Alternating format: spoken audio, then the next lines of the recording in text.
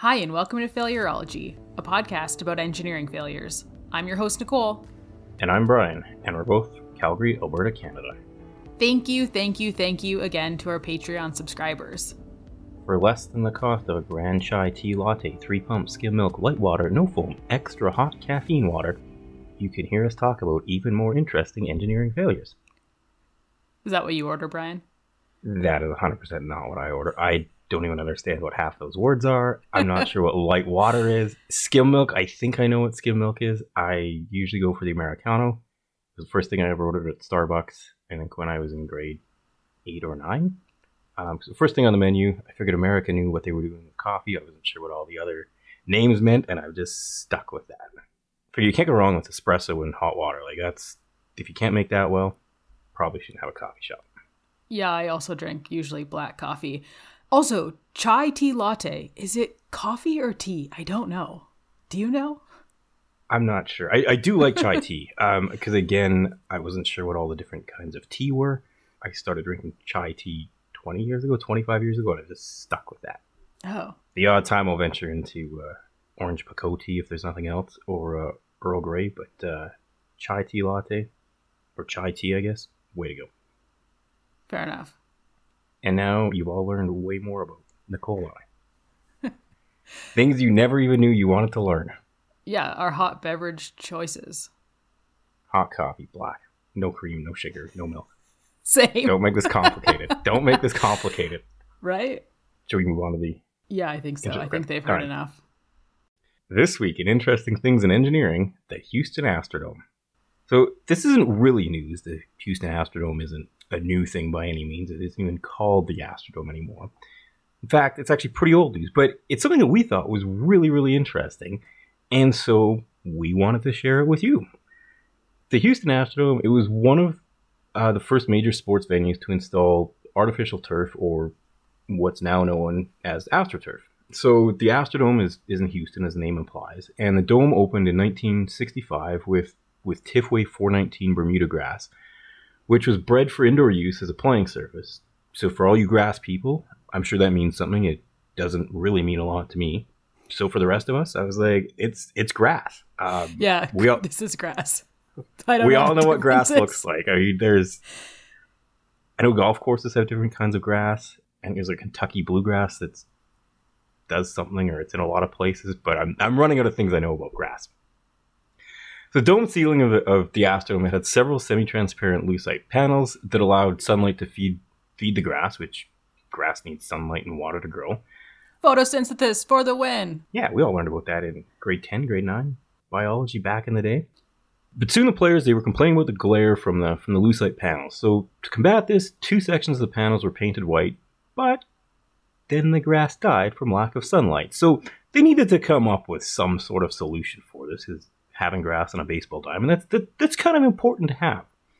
So for the 1965 season, the Astros played on green painted dirt and dead grass.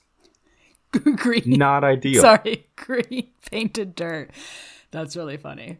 I laughed really hard when I saw that. You gotta make do sometimes. But how long would it stay green for? Wouldn't it get dusty and then become brown? Like, do you have to paint it for every game?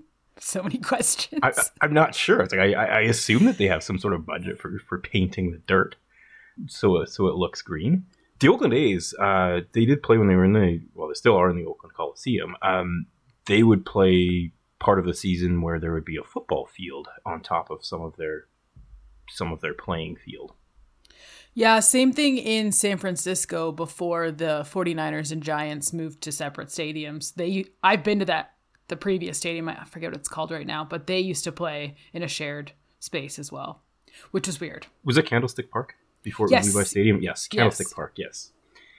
Yes. And so they eventually installed a new type of artificial grass, which at the time they were calling chem grass. But over time, and thanks to the Astrodome, it's now known as AstroTurf. So if you ever wondered how fake grass got the name AstroTurf, it's literally because it was installed at the Astrodome first, which is really cool and something I didn't know.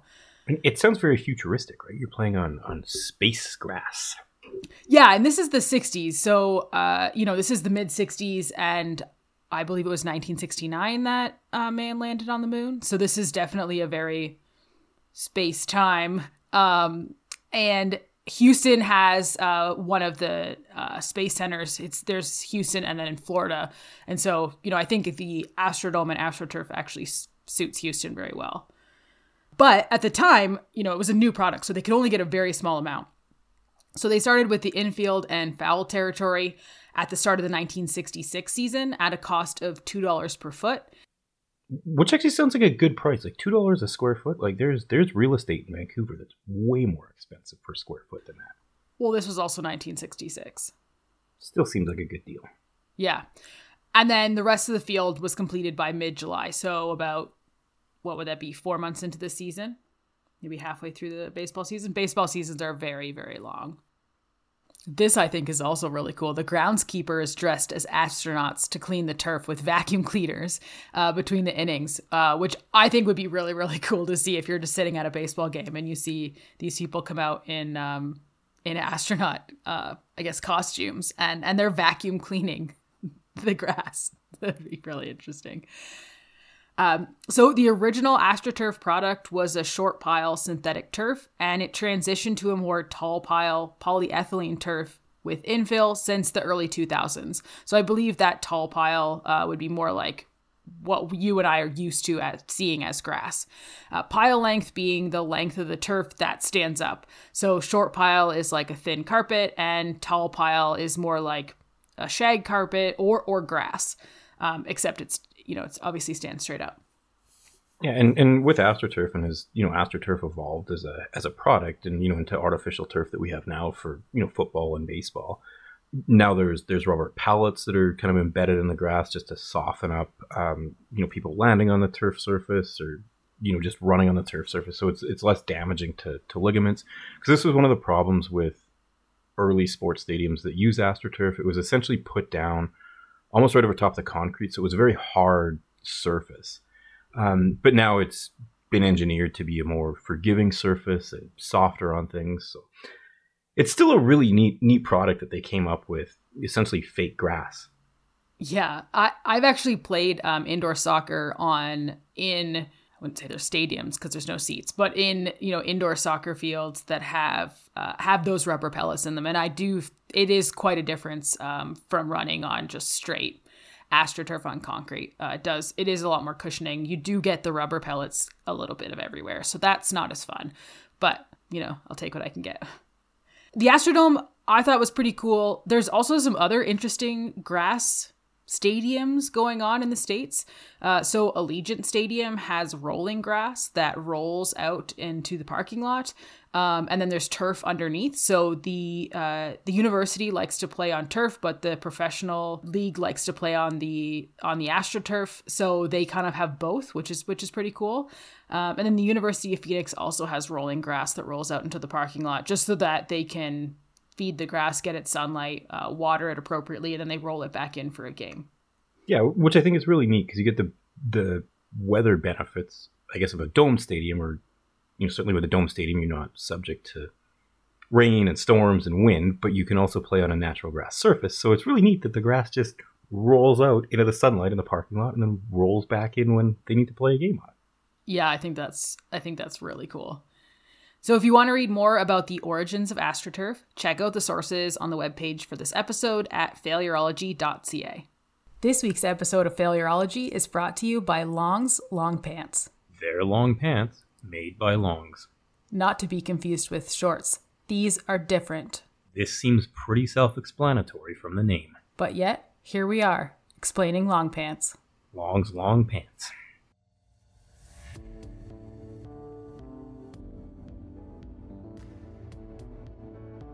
Now, on to this week's engineering failure. United Airlines Flight 232. Another plain one. Another plain one. They're some of my favorite ones to do. And I hope they're also your favorite ones to listen to. But if they're not, you could just skip this week's episode. You're really selling me on the plain ones. Before you joined and I was trying to do plain ones by myself, they're really intimidating because it's like learning a whole new language. But I've really come around to appreciate these ones for what they are. And I think this one specifically is very, very interesting. Yeah, when I first started on Failurology, it took me quite a bit of time to convince Nicole that we should do the De Havilland Comet episode.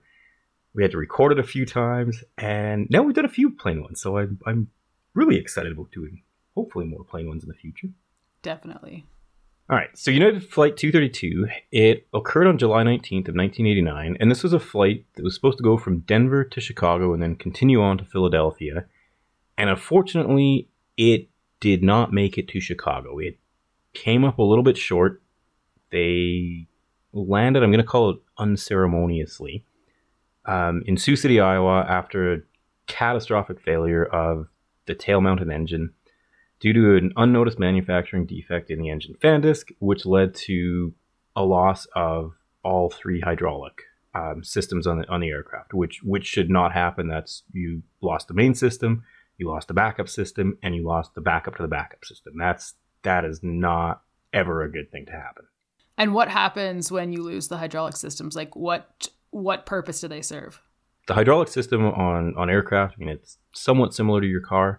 So the hydraulic system will provide things like braking. It'll provide control surface actuation. It's pretty significant. So it controls your ability to speed up or slow down, as well as your elevation and your direction, your steering, pretty much all of the things you would do to make the plane go a certain way, you can't do anymore. Yes, so all the control surfaces, especially on larger aircraft of this vintage, they're all hydraulically actuated.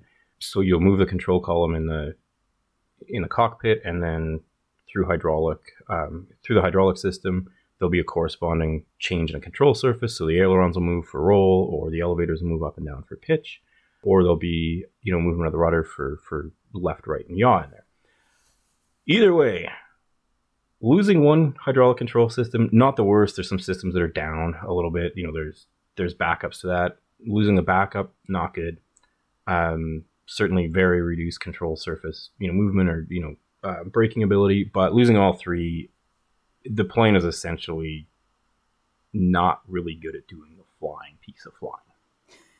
It's important. It's an important part of the exercise. Pretty important, especially when that's what it's supposed to do. If you're not on the ground and you're supposed to be flying and you're not, that's not a good spot to be in. So for anyone that's listening that doesn't know what the DC-10 is, it's largely been retired now, certainly in North American passenger service. There are freight companies that still operate the DC-10. I believe that FedEx and UPS have a few that are still in operation, but they're slowly being phased out. So the DC-10, it's a 3-engine aircraft. So there's one engine underneath each wing like we're used to seeing, but then there's also an engine in the tail of the airplane. So this was a 3-engine aircraft, and United had operated them since 1971. By the time of the crash, the plane had operated for 43,400 hours and just under 17,000 cycles. So it's completed 17,000 or just under 17,000 landings and takeoffs, and it's got a lot of time on the air. From like 43,000 hours is a lot of time. So if an engine was lost, like what happened here, or a hydraulic pump failed, there is the ram air turbine, which can provide emergency electric power to the auxiliary pumps. And we're going to get into this shortly, but that doesn't matter because all the hydraulic systems were severed. And so the auxiliary pump has nothing to pump. But I do think the ram air turbine is an interesting system. The Gimli glider that we covered in one of our mini failure episodes on our Patreon also had a ram air turbine that was used to power some of its controls when it ran out of gas. But as it started to slow down, the ram air turbine didn't have enough airflow to keep everything operational, which I thought was a really interesting story. So for the engine and hydraulic system to offer this redundancy, if 2 hydraulic systems were rendered inoperable, the one remaining system could allow for full operation and control of the plane. So they are piped in such a way that if 2 of them are down, they have one remaining. So you kind of have 3, you have your regular system, your backup, and your backup, as Brian mentioned. Yeah, there's basically 3 independent hydraulic systems for this aircraft. Again, redundancy is a big thing in aviation. It's important to have redundancy because if something fails for whatever reason, you can't pull over to the side of the road and call AMA or AAA, depending on what country you're in. You need to keep that airplane flying. You need to get that airplane back on the ground. And having a redundant system, is a good thing to have. Yes. So at least one hydraulic system has to be functional to control the airplane. As we mentioned, the control surfaces are hydraulically actuated. There's braking that needs to happen. So it was not designed to revert to manual control if the entire hydraulic system failed. It sounds like they thought that the chances of all three hydraulic systems failing simultaneously was impossible. And it sounds like they didn't plan for it, which does seem like a huge oversight to me. But at the time, this hadn't happened before. And so they had thought, well, we have three redundant systems, so we're protected. And spoiler alert, they were not. Yeah, and so hydraulic systems on the DC-10, they run in completely different areas in the aircraft. So that way, if something did happen, one of the hydraulic lines ruptured, it wouldn't rupture any lines beside it because the other set of hydraulic lines is in a completely different set of the airplane. And the tail, where this failure occurs, I believe that's the only spot on the DC-10 where all three hydraulic lines did run parallel to each other. So not only did they lose all three hydraulic systems, which is bad, but this is really the only spot in the whole aircraft where something like a fan blade separation could sever all three hydraulic lines. Yeah, so everything, Murphy's Law, everything that could go wrong did go wrong. But as we'll find out, there's a lot of things that did go right with this incident. Yes, true. A lot of things kind of fell into place that allowed them to get the aircraft on the ground with survivability. So on this flight, like all flights, you have a flight crew that will wind up dealing with this situation. So the captain of the flight is Aldred Clare Haynes, or Al Haynes. He's 57. He's been hired by United Airlines in 1956. He's got almost 30,000 hours of flight time, with over 7,000 hours in a DC-10. So he's phenomenally experienced. He's got tens of thousands of hours flying the DC-10. His co-pilot, or first officer, is William Roy, or Bill Records. 48, he's been hired by United Airlines in 1985. He's got 20,000 hours total flight time with 665 hours in a DC-10. Not quite as experienced as Al Haynes, but certainly very, very experienced. And their flight engineer, the guy that rides in the back of the cockpit sideways, is Dudley Joseph Dvorak. He's 51. Been hired by United Airlines in 1986. He's got 15,000 hours total flying time with 1,900 as a flight engineer and 33 hours in a DC-10. So again, this is a very, very experienced flight crew that's sitting up front. They're in the neighborhood of 75,000 total hours of flying time cumulatively. So this is a phenomenally experienced flight crew to deal with the situation. I think we talked about this on the de Havilland episode, but can you refresh my memory on the role of a flight engineer? Because I don't think we have those anymore. Can you tell us what they did and then kind of when they were phased out-ish? Yeah, so the flight engineer is basically a big systems manager. So he'd manage things like moving fuel between different fuel tanks and setting different engine settings and monitoring the engine stuff. So the flight engineer, like Nicole said, we don't have those on modern commercial aircraft. A lot of their role has just been taken over by automation and computer systems. So the flight engineer, he would sit behind the flight crew. So the captain usually sits on the left.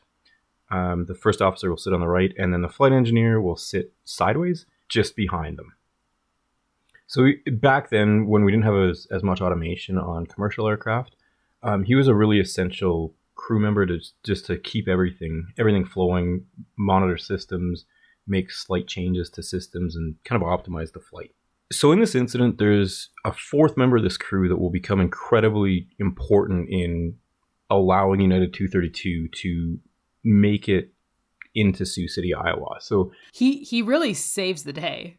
Honestly, I think this would have gone much worse without him. Oh, this would have gone phenomenally worse without a fellow by the name of Denny Fitch, who's initially riding in the back of the aircraft, and then he comes forward. He's a training check airman with United, so he's just deadheading. I can't remember if he's deadheading home or just deadheading to where he was supposed to be working for the next day. But he comes forward, he lets the flight attendants know that he has experience as a DC-10 sim instructor and as a training check airman. And as we'll find out, he is going to actually kneel between the captain's seat and the first officer's seat and do a lot of manipulation of the throttle. So as part of Denny Fitch's training and kind of sim experience, he's learned about the 1985 crash of Japan Airlines Flight 123 that crashed after total loss of the hydraulic systems. And interestingly, he's practiced kind of the conditions that Japan Airlines Flight 123 experienced in the simulator, just as part of training and just trying to figure out what went wrong or how to possibly deal with this situation if it ever comes up in the future, just in the sim, so that he's never tested this in a real life scenario. I don't think anyone would want to willingly do that. No, which is one of the reasons that we do a lot of work with simulators, is because you can simulate all of these crazy conditions in the sim and nobody winds up dying, which is great. So it's a great learning tool. Pretty much every airline, I'm going to say every airline, uses simulator training as a part of their training program. I do want to add too, I think we're going to talk about it a little bit later, but I believe several people have tried to recreate United 232 in the simulator and never had results like we saw in real life, which is interesting. Yeah, this is one that doesn't go very well in a simulator, as we'll see. There's a lot of things that are happening very quickly in this, and a lot of things that even people with combined 75,000 hours of flying time just haven't seen before.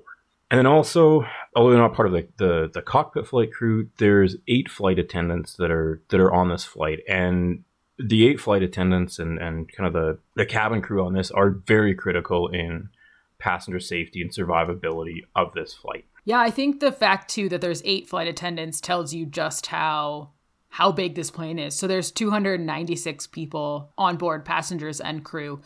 I typically don't see more than 3 or 4 flight attendants on a flight. So this plane is likely double the size of the planes that I would fly on in, domestic flights in North America. So definitely a really, really, really, really big plane. Lots of people on it. Lots of, I guess, risk there. Yeah. So the DC-10, it's a wide body aircraft. So it's got 2 aisles on the DC-10, and this is used for transatlantic flights and trans-Pacific flights, and so it's not a tiny aircraft by any stretch of the imagination.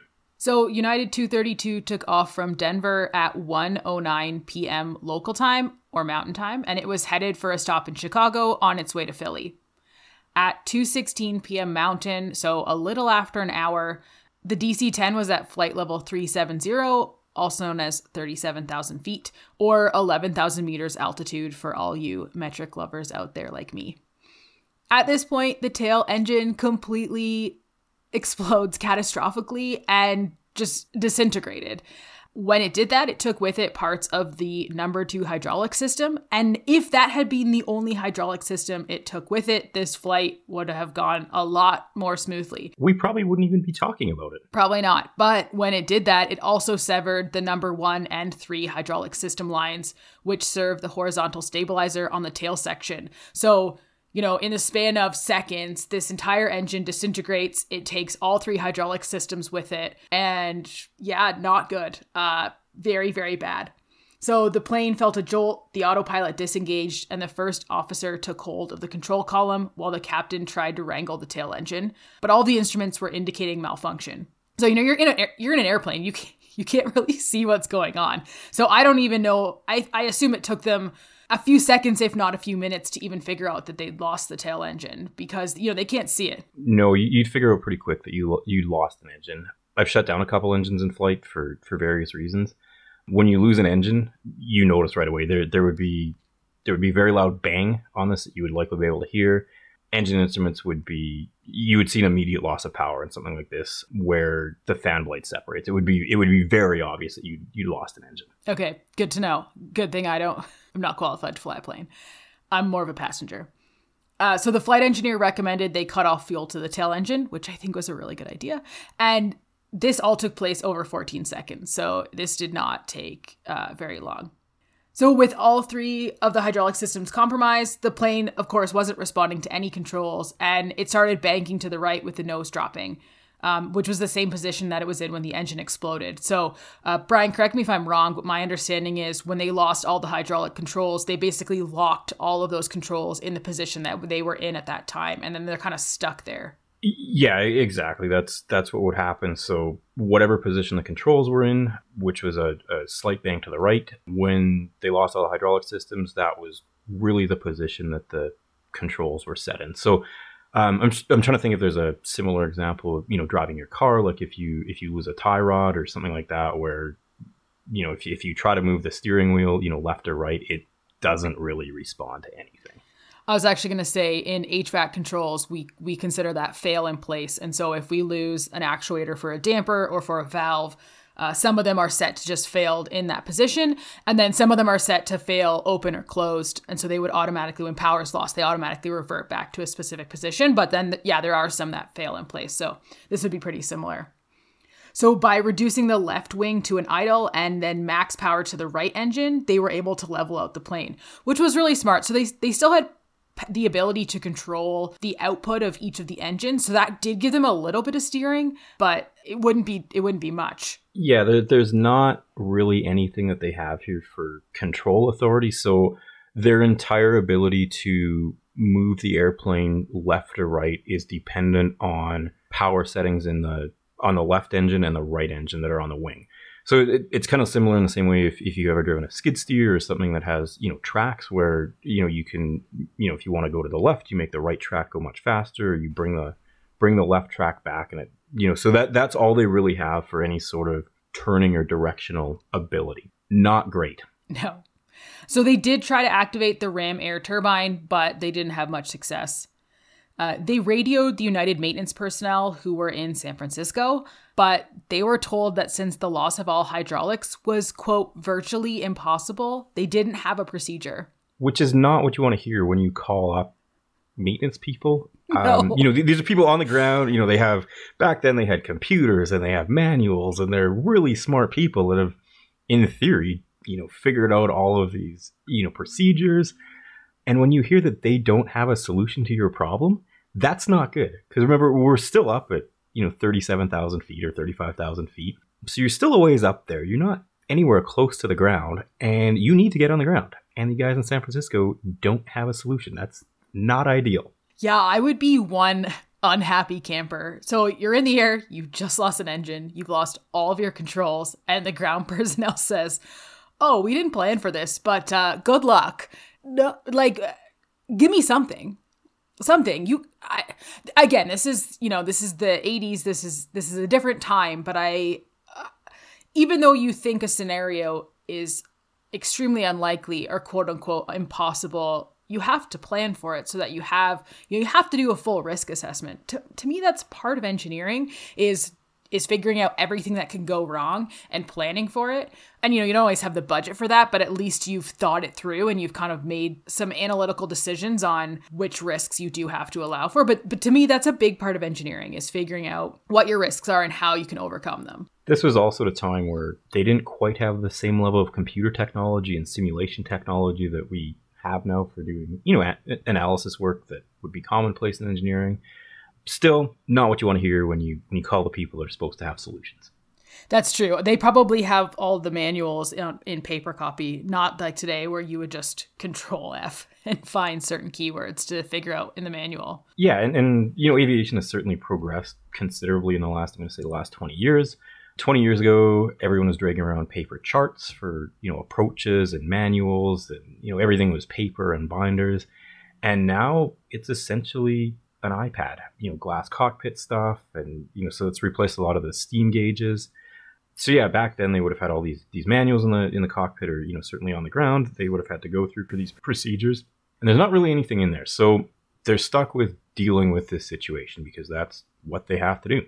So with this loss of control that they have, they go into what's known as a phugoid cycle. So what happens in a phugoid is the aircraft will pitch up and climb, and then it will start to pitch down and descend, and it slows down and speeds up as it does. So this is not by any means a fun situation to be in. So pitches up, the airplane climbs, then it starts to slow down, and then it descends, speeds up as it goes down. So not fun. So with every one of these phugoid cycles, United Flight 232 loses about 1,500 feet of elevation, or for metric people, 460 meters of elevation. So they're slowly, over time, descending, and they can't do anything about this. They're eventually, they're losing altitude, not quickly, but this is going to become a concern. So Denny Fitch, recognizing this, like I mentioned, he lets the flight attendants know that, he's got DC-10 experience, he's deadheading, and so he goes up front. Flight attendant lets him up in the cockpit, introduces himself to Al Haynes, kind of runs through stuff, says he's ready to assist, and so Denny Fitch kneels in front of the throttle quadrant, so between the two seats, the way that this aircraft is laid out, captain on the left, and then in the middle, kind of where your gear shift would be in a car, that's where the throttle quadrant and a whole bunch of other stuff engine related is located, and then where the passenger seat in the car would be, that's where the first officer sits. So by manipulating the throttles, Denny Fitch is able to reduce his fuel guide cycle and make some really, really rough steering adjustments. I got to imagine that steering a plane, especially in this scenario, is like trying to steer a boat. Yeah, I think it would be similar to if you were driving down the highway and you had a fast food tray and you stuck it out your window. That's kind of at the level that they're at for trying to make this thing go left and right. Like, they don't have a lot to work with in this. But he is able to get some level of control. It's not great, but they have a chance. So as they're assessing this whole situation and they're slowly descending, they're in contact with air traffic control and the maintenance base in San Francisco, as well as the operations group in Chicago. So air traffic control, they've basically cleared them for whatever they want to do. Planes are moving out of the way. They get cleared for an emergency landing at the Sioux Gateway Airport in Sioux City, Iowa, which is about halfway between Denver and Chicago. But now they got a decision to make, or at least discuss. So they feel that they can make Sioux City, Iowa. It's not the longest runway in the world. It's not the shortest one either. It's paved, which is good. But they got to decide, do you make a belly landing so they keep the gear up, or do you try to put the landing gear down? And the reason that this is an issue, or something they need to discuss, is first of all, the hydraulic system is compromised, and landing gear mechanism isn't operative. It was hydraulically assisted for how the gear comes down. They do have a way in the cockpit to basically manually drop the gear, but also they've been able to maintain some level of control, and putting the gear down will change the aerodynamic profile of the aircraft. So this is a big decision. If you throw down the gear and the airplane becomes uncontrollable, they don't have a way to bring the gear back up. So once they make this decision and commit to this decision of putting the gear down, they're stuck with having the gear down the entire rest of the flight. As I'm sure you can imagine, the gear creates a lot of drag with the aircraft, so it won't fly as well. They won't be able to glide the aircraft as far as what they could with the gear up. It's kind of the same thing if you're in a boat and then you put your hand in the water, it makes the boat not go as fast. But I assume that the landing, if you just think about the landing specifically, the likelihood of success is improved with the landing gear down, right? That's why the risk was to an extent worth taking. Yes, as long as they can get the aircraft to the runway. So in a scenario where if they were short and they wound up putting it down in, say, in a field or in a lake, the landing gear, as it hits the ground or hits the water, it will likely cause the aircraft to spin or cartwheel. So once they put the landing gear down, they have to make it to the runway. That's a big risk to take on. Yeah. I mean, there's lots of other problems, but that's a big risk. Yeah. So with this, obviously they're going to Sioux City, Iowa. The fire trucks and the crash trucks have been notified for their arrival. So they plan to land on runway 31. So the way runways are numbered, they're based off the magnetic heading. So this would be a magnetic heading of 310 degrees, and then they just drop off the zero. So if you've ever wondered how runways are named or numbered, that's how the numbering system works.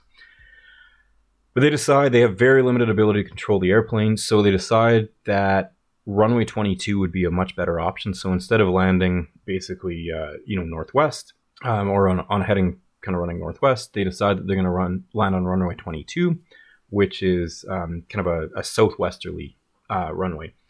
Fortunately, the fire trucks, they were all waiting on runway 22. They were kind of using that as staging area. So very quickly, they have to move all these fire trucks off the runway, because if the airplane hit the fire trucks, that's bad on multiple fronts. You don't say. Yes. So the other thing too, with losing the hydraulic system, they weren't able to put the flaps or the slats out on the aircraft, which is, so the flaps in the aircraft, they come from the rear part of the wing. And the increased lift and the increased drag, we use them on takeoff and landing, and then as well as the slats on the wings. So those come out of the front part of the wing, and it just, with the angle of attack on the aircraft, it just allows better airflow for landing with these aircraft. Actually, before we talk about the landing, I do want to mention a couple of other factors with United 232 that led to them being able to even have this aircraft landing on a runway with this. So when they take off out of Denver, it's just afternoon, so they're operating in the day. So that's huge. They're able to, first of all, identify where Sioux City, Iowa is. They're able to visually identify the runway. Where if they had done this at night, if you've ever driven at night or flown at night, it's really hard to figure out where things are. You just have, essentially street lights to guide you for where you need to be. So having this happen in the day was a contributing factor to the survivability of this crash. Secondly, it was in what's known as visual meteorological conditions, or VFR type weather. So they're not in clouds, they're not in snow, they're not in rain. They can see where they need to go. So again, that ties into the day component. If they had to do this sort of operation in cloudy weather and very inclement weather, basically land with the use of instruments, it probably wouldn't have worked out as well as what it did. One of the other contributing factors is the Air National Guard, or the National Guard, had been conducting operations this day, so they had a whole bunch of personnel that were available. They'd also practiced this scenario. I believe it was an aircraft crash scenario, so they were very up on emergency procedures for dealing with an aircraft that was crashing in Sioux City, Iowa. The other thing that really helps them out later on for the survivability is that this was right at shift change at the hospitals, so they were able to have some of the nursing staff and the medical staff, kind of extend their shift, and then they were also able to have the shift that was supposed to, come in that afternoon to arrive early. So they were double staffed in the hospital for this aircraft that had 200 plus people arriving in Sioux City, Iowa. So there's a lot of factors that contributed to the success of the survivability on this. You can call it luck, coincidence, but all of these things, the 4 or 5 things I mentioned, do contribute significantly to the survivability of this crash. So a safe landing of an aircraft requires a speed of 260 kilometers per hour, or 140 knots, and a sink rate, or an elevation reduction rate of 1.3 meters per second, or 300 feet per minute. But they were going much faster and sinking much faster than that. So Flight 232 was going about 410 kilometers per hour, or 220 knots. So almost twice as fast, not quite twice as fast. And a sink rate of 9.4 meters per second, or 1,850 feet per minute, which is about 6 times the sink rate that they would ideally have to land this aircraft safely. And the aircraft ended up landing about 3 p.m. Mountain Time, just about 2 hours after takeoff. As they were coming in to land, the plane started to roll, and Fitch was not able to get it under control. The right wing touched down first, spilling fuel that ignited immediately. The tail section broke off on impact. The plane bounced several times, shredding the landing gear and breaking the fuselage into several large pieces. At this point, even getting the aircraft on the ground in a controllable-ish manner on the runway is a phenomenal piece of aviating. When this first happened, if we go back to them talking to San Francisco's response was basically like, good luck. This easily could have been catastrophic and had nobody survived this incident. So the fact that the flight crew was able to get this aircraft on the runway is phenomenal. The right wing was torn off the plane, and it skidded sideways, rolling over on its back, and it came to a stop in a cornfield to the right of runway 22. The majority of the passengers and crew with fatal and serious injuries were located in first class and the rear section, which was impacted by smoke from the fuel tank fires, which is interesting because I had thought since first class sat where they did that they would be in one of the safest spots, but Brian told me I'm wrong, and first class is actually not one of the safest spots, which I did not know, which is interesting. Yeah, so overall, airplane crashes, airplanes are built for survivability. Miraculously, everyone in the cockpit survived despite some serious injuries. And most of the 184 survivors, so 184 survivors out of 296, all things considered, I think is actually really, really good. this could have gone much worse. Most of those survivors were in the middle section with only minor, and some people have had no injuries. I mean, at least they were recorded as no injuries, so relatively speaking. And again, this is physical injuries. I'm sure they were never the same after this. I wouldn't be surprised if a lot of these people that survived never got on an airplane again. I probably wouldn't either. Not that I think, airplanes are... I mean, the likelihood of being injured or dying in an aircraft is significantly low. It's less than driving a car. But after you experience something like this, I just don't think I'd get back on a plane. Unfortunately, United Airlines had a Children's Day promotion on this day, and so there were 52 children on board, most of them traveling alone. So they were amongst the victims and survivors of this crash. So after the aircraft comes to rest, the National Transportation Safety Board obviously gets involved with this. They want to figure out why this happened, just to make sure that it's not going to happen in other DC-10 aircraft or other aircraft, or if there needs to be an engineering change or a design change. The NTSB always looks at incidents that involve aircraft crashes, certainly ones where there's fatalities. So the NTSB determines a couple causes of the accident. So they say there's inadequate consideration given to human factors, and there's also limitations in the inspection and quality of control procedures used by United Airlines engine overhaul facility. And I think that first point, inadequate consideration given to human factors, is not related to the humans on board the aircraft. It's related to humans in the design, manufacturing, and maintenance departments that have dealt with this plane. Yeah, and just on the human factors thing, I wasn't going to bring it up since this is, more of an engineering podcast, but when this incident occurred, the flight crew and certainly the captain was essentially seen as the sole authority. You wouldn't ever question the captain. He was the only person that made decisions for this. And United Airlines was one of the first airlines in the, certainly in North America, that embraced the concept of, then it was cockpit resource management. Now it's crew resource management. And Al Haynes does a really good job of listening to all the people that are involved in this. So having Denny Fitch sit between the two seats, listening to the flight attendants, involving the flight attendants, in the bracing procedure, and having people involved and contributing to the decision-making process, and then taking their inputs and making a decision from that. So it's a really key component in the survivability of this that I feel sometimes gets overlooked when we just look at the engineering side of this failure. So the engine that failed, it had a titanium alloy stage 1 fan disc, which had a previously undetected metallurgical defect in a critical area, which then caused a fatigue crack, which ultimately led to the catastrophic failure of the fan blade that went through the engine, caused the failure of this engine. So the investigation found penetrating fluorescent dye on the crack, indicating that they were checking for cracks, but unfortunately they still missed this crack. It's because titanium reacts with air when melted. Impurities can form and cause cracks.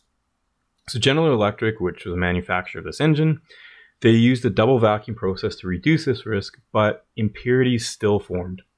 They later added a third vacuum stage, which minimized this considerably. So the engines that were used on the DC-10, Dash 10 that was involved in this incident were General Electric CF6 engines, and it was one of the first high bypass turbofan engines. So a large number of fan discs were examined by ultrasound, and at least 2 other engines were found to have similar defects. So this is a really good thing that they found these defects when the aircraft were on the ground, instead of having another catastrophic failure that would possibly lead to a similar scenario here. The failure was uncontrolled and knocked out hydraulic system for the DC-10, or at least a significant portion of it. So this is a scenario that doesn't appear anyone had really planned for. And, I can see why. I mean, this is a scenario that had a very high unlikelihood of happening. Losing all 3 hydraulic systems, especially from being severed by a separated fan blade. And this included the plane's design team. They hadn't really considered it. Manufacturer hadn't considered it. And there was no procedure in place for, a complete loss of flight control. It was just something that people didn't feel could happen. However, despite all of this, the crew, they were able to use throttles to maintain some semblance of control. But unfortunately, they were coming in a little hot. The plane broke apart and it caught fire upon landing. By no means, it's a perfect landing. I mean, parts of the airplane didn't stay together on landing, but this could have been so much worse. Yeah, definitely. So as Brian mentioned, there were a few factors that contributed to the higher than really expected survival rate for those on board. So the accident occurred during daylight and in good weather. It occurred during a shift change at the Sioux City Regional Trauma Center and Burn Unit, which allowed much more medical personnel to be on staff. And it also occurred when the Iowa National Guard was on duty at the Sioux Gateway Airport. So there were 285 trained personnel to assist with triage and evacuation. That's some pretty significant coincidences. When this does occur at the time of year, the Midwest does see significant pop-up storms. So they could have, it's not unreasonable to expect a giant line of thunderstorms over Iowa at this time of the year. So they got really lucky that it was good weather. There weren't giant cumulonimbus clouds and thunderstorms occurring over the Midwest right now. But the fact that it occurred during shift change at the hospital and while the National Guard was on site at the airport is, I think, those are fantastic coincidences that really, saved a lot of people's lives and really helped this situation go much better than it could have or probably would have otherwise. So as we also mentioned, reconstructions of this accident on flight simulators have been attempted, but even expert pilots are unable to produce a survivable landing on the simulator, which, again, not really surprising. This is a pretty bad scenario. And I think we also saw similar flight sim results from people trying to recreate the Gimli glider accident where they ran out of fuel and had to belly land. So I'm not super surprised. I got some questions about flight simulators, though. Do they always plan for the worst case scenario? Would you have factors that would allow you to have positive outcomes, or do they on purpose make things as worse as possible? So typically if you go to simulator or sim, they throw the worst case scenarios at you. Because again, you're trying to train for situations that you hope never occur in the cockpit when you're flying, but it's not uncommon where on takeoff, you'll lose an engine, and then there'll be an engine fire, and then you'll lose hydraulic systems. So again, it's a good training environment because if things go wrong, you just reset the sim and you can run through the scenario again. So through sim, you're trying to get to a point where responding to emergency scenarios and situations is just part of the muscle memory. So if something does happen when you're flying, you lose an engine or there's an engine fire, instead of panicking in that situation or looking it up in a manual, you can go through the initial steps to isolate and deal with that problem right away because you've done it so many times in the simulator. I mean, it's the same thing with first aid training. If anyone does recurrent first aid training, you do the CPR exercises so many times, or opening up an airway that you hope you never have to use that in real life, but since hopefully you've done it so many times in a first aid course, it's just ingrained into your muscle memory, where if you see that situation happening, you don't have to go look it up on the internet. You know the first couple steps that you need to take to mitigate and deal with that situation. So there you have it, the catastrophic failure of a fan blade on the tail engine of a DC-10 on the way from Denver to Chicago. Through the actions of the flight crew, they were able to bring the DC-10 to Sioux City, Iowa, and make a semi-controlled landing on the runway that led to the survival of 184 people, in a situation that many people on the ground considered impossible to survive due to the lack of controllability of the aircraft. For photos, sources, and an episode summary from this week's episode, head to failurology.ca. If you're enjoying what you're hearing, please rate, review, and subscribe to Failurology so more people can find us. If you want to chat with us, our Twitter handle is @Failurology. You can email us at thefailurologypodcast@gmail.com. You can connect with us on LinkedIn, or you can message us on our Patreon page. Check out the show notes for links to all of these. Thanks everyone for listening, and tune into the next episode where we'll tell you about the Harbor K condo collapse, a structure so problematic that it collapsed before it was even complete. Bye everyone. Talk soon.